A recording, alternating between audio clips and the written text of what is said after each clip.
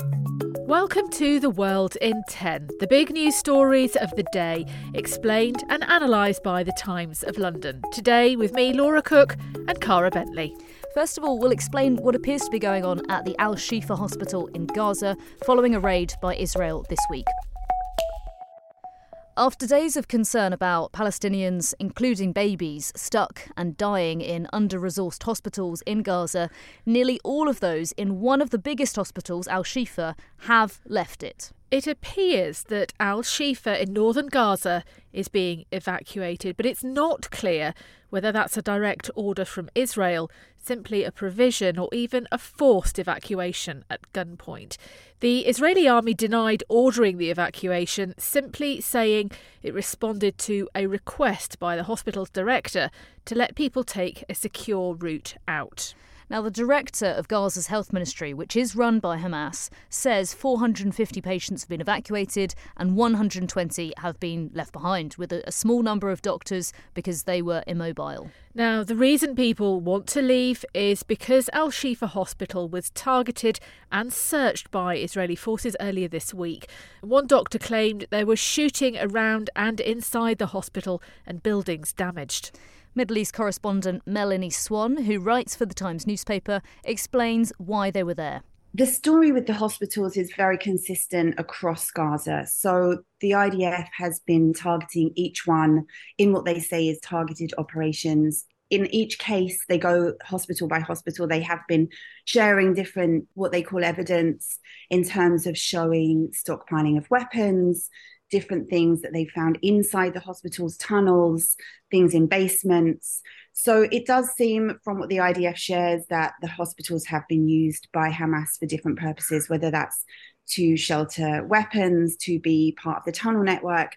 I mean, Shifa has for very many years been known to be a big headquarters for Hamas, with a very much underground city below Shifa. But it does appear the more that the operation continues, that the other hospitals are all part of this network, according to the IDF evidence. The Israeli Defence Forces claimed they found weapons, intelligence, military technology and military equipment in the hospital.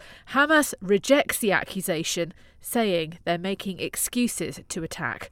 And after weeks of being told to move south, it seems cities, including Khan Yunis in the south, have been hit, apparently killing 26 people.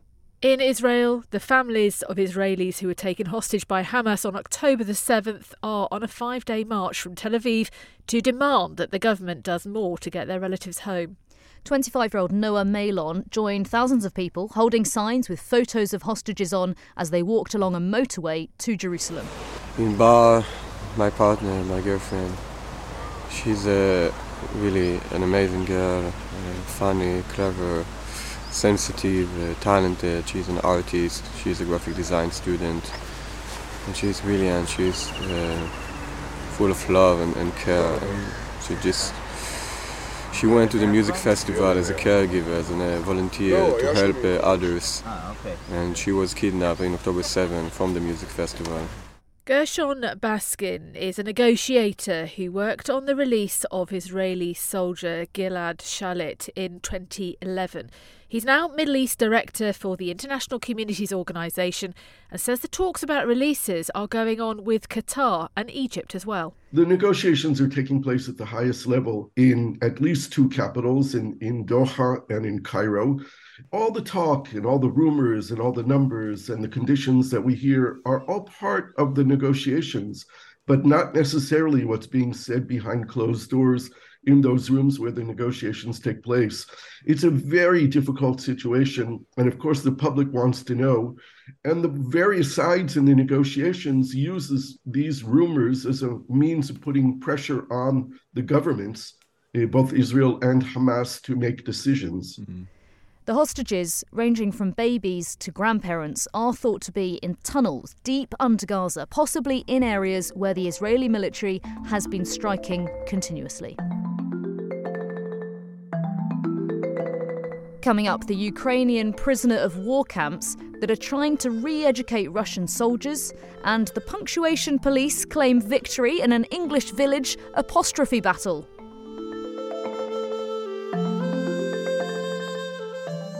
We're taking you behind the scenes now, inside a Ukrainian prisoner of war camp, where captured Russian soldiers are being deprogrammed and re-educated. It may sound harsh, but Tom Ball writes in today's Times how Russians have been subjected to propaganda their entire lives.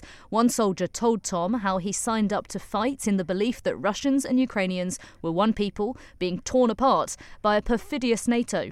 So life in the camp. Picture this. Prisoners are woken at 6 o'clock in the morning. The Ukrainian national anthem plays out over a loudspeaker. After breakfast, there's a minute's silence for those killed as a result of Russia's invasion.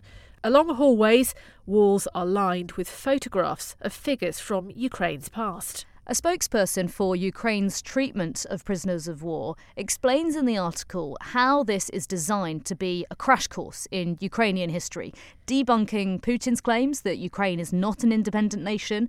They say it's like trying to pull someone out of a religious sect. It really is a fascinating read from Tom from the largest camp in Ukraine, where prisoners wait until they're sent home either in a prisoner exchange or at the end of the war. But a freeze on those swaps means that these camps are getting close to capacity, with more having to be built.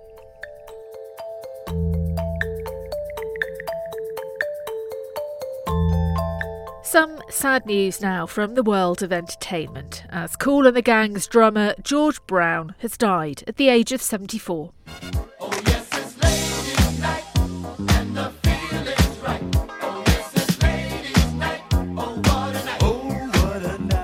He was one of the gang behind hits like Ladies' Night, Celebration and Jungle Boogie. He'd been undergoing treatment for cancer in Los Angeles.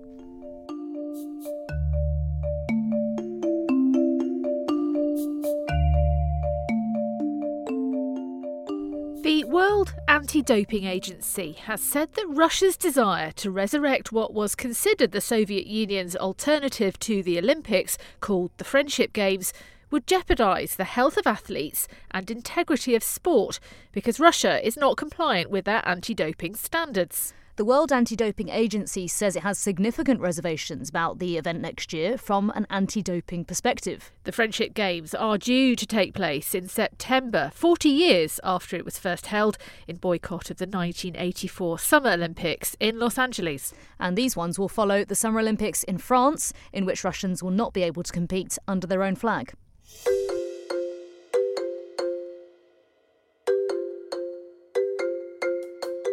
Now, this might well be an insanely British thing, and I'll happily admit I'm a total pedant when it comes to the good old-fashioned apostrophe.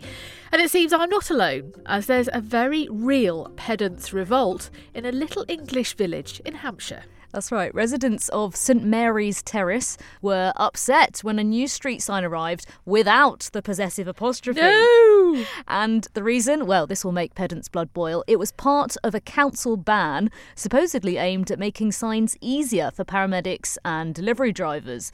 Now, Winchester Council has adopted a no apostrophe policy for all new signs. Get a life, I hear some of you shouting while you're listening to this, and you might be right.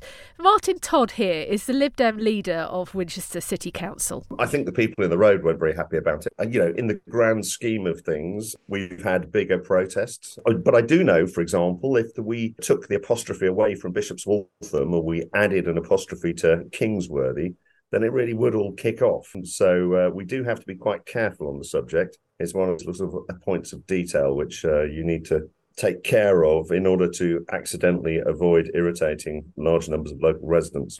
Tensions running high there in a sleepy corner of Hampshire, but calm has now been restored. Phew. In tomorrow's episode, you'll be able to learn about a huge organised crime group in Ireland, which has become a major international criminal organisation. Here is a snippet from John Mooney, crime and security correspondent at the Sunday Times Ireland.